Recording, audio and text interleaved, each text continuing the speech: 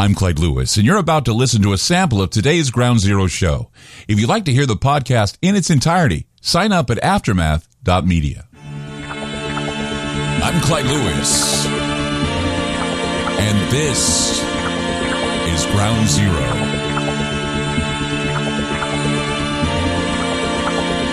The numbers to call tonight,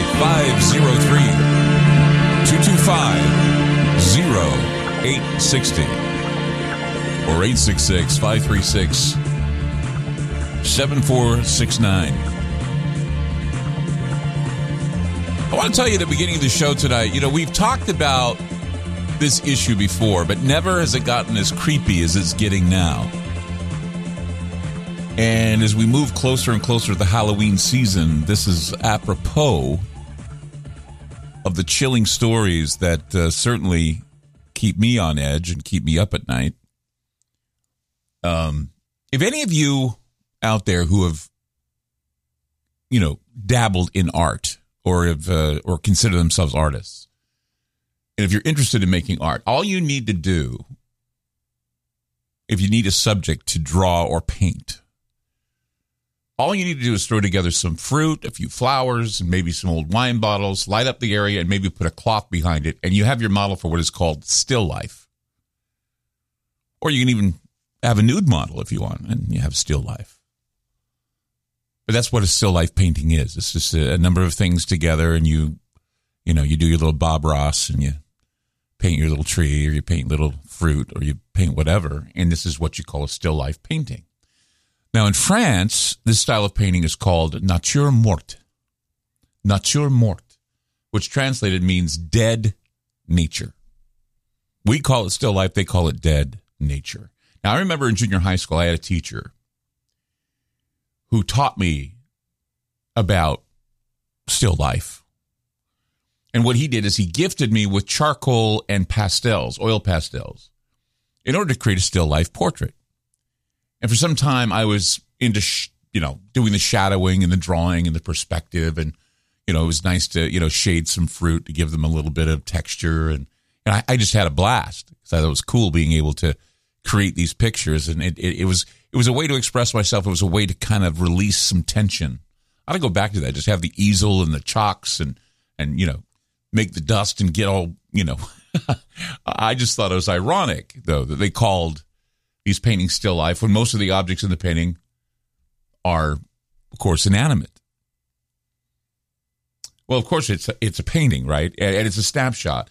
It's a snapshot of things that don't move. Something that looks like it is held in stasis or locked in time. But here's the thing about still life or nature morte is that now we have CGI and we have AI technologies.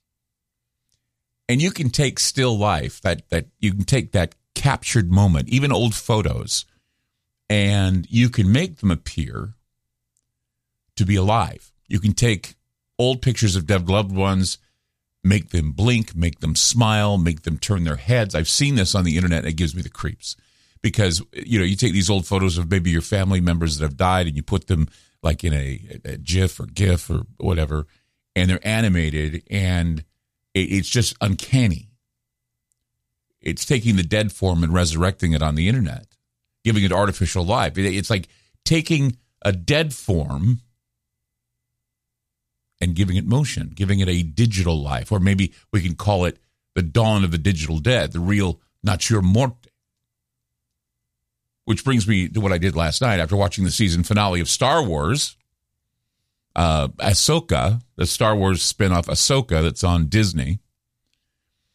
What happens is you watch the whole episode and then they recommend shows that you should watch afterwards. Well, of course, they recommended a few, and one of them was Rogue One. And Rogue One is arguably one of the best Star Wars films ever made. It's right up there with The Empire Strikes Back. And the movie is set in a time just before Princess Leia meets up with R2-D2 to give him the plans to the Death Star. It depicts the struggle and the sacrifice that was made to get the plans in the hands of the Rebel Alliance. Well, there is a twist in this movie, and it's not a spoiler, but two of the stars in the film were dead at the time it was made.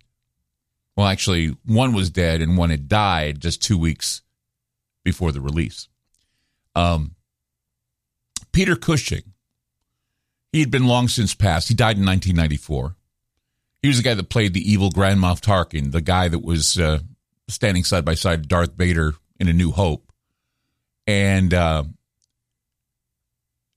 he and Darth Vader witnessed the destruction of Alderaan, and Princess Leia was there, home planet, the whole thing. Well, that leads to another star that appeared in the film, Carrie Fisher. She emerged as a young Princess Leia in the film. The film was released in 2026, around the time Fisher unexpectedly died. Oh, sorry, 2016. 2016, not 2026.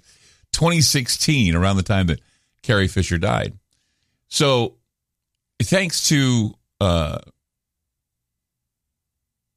deep fake technology, they were able to rise these two remarkable characters from the dead and have them perform on screen. Obviously, both actors couldn't be replaced, so they had to deep fake two of the characters for continuity. And this raised a lot of concerns about the ethics of digitally resurrecting actors from the dead.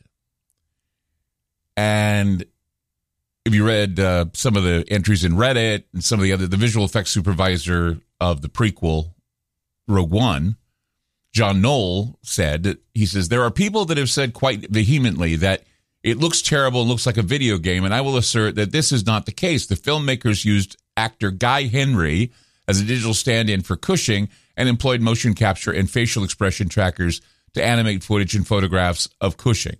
Knoll continued, essentially, we're using the computer graphics as a tool to alter his appearance. As for the ethics of working with images of an actor who died in 1994, Knoll said, well, we weren't doing anything that I think Peter Cushing would have objected to. I think this work was done with a great deal of affection and care. We know that Peter Cushing was very proud of his involvement in Star Wars, and it said as much, and that he regretted that he never got a chance to be in another Star Wars film because George Lucas had killed off his character. He said, this was done in consultation and cooperation with his estate, so we wouldn't do this if the estate objected or didn't feel comfortable with the idea. And then, of course, they did a digital recreation of Carrie Fisher, made her a young Princess Leia in the new as she looked in The New Hope, which was accomplished with another stand-in and motion capture and archived material. They didn't have direct contact with her because, of course, she died on the 27th of December, 2 weeks before the release of the film.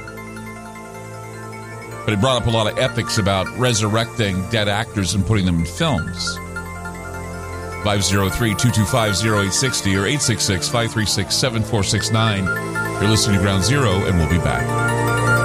You just listened to a segment of Ground Zero. If you'd like to hear previous shows along with having access to our online library and social media platform, sign up now at aftermath.media. It's only $10 a month, and there's also yearly specials to fit your budget. Again, go to aftermath.media. I'm Clyde Lewis, and thank you for supporting Ground Zero.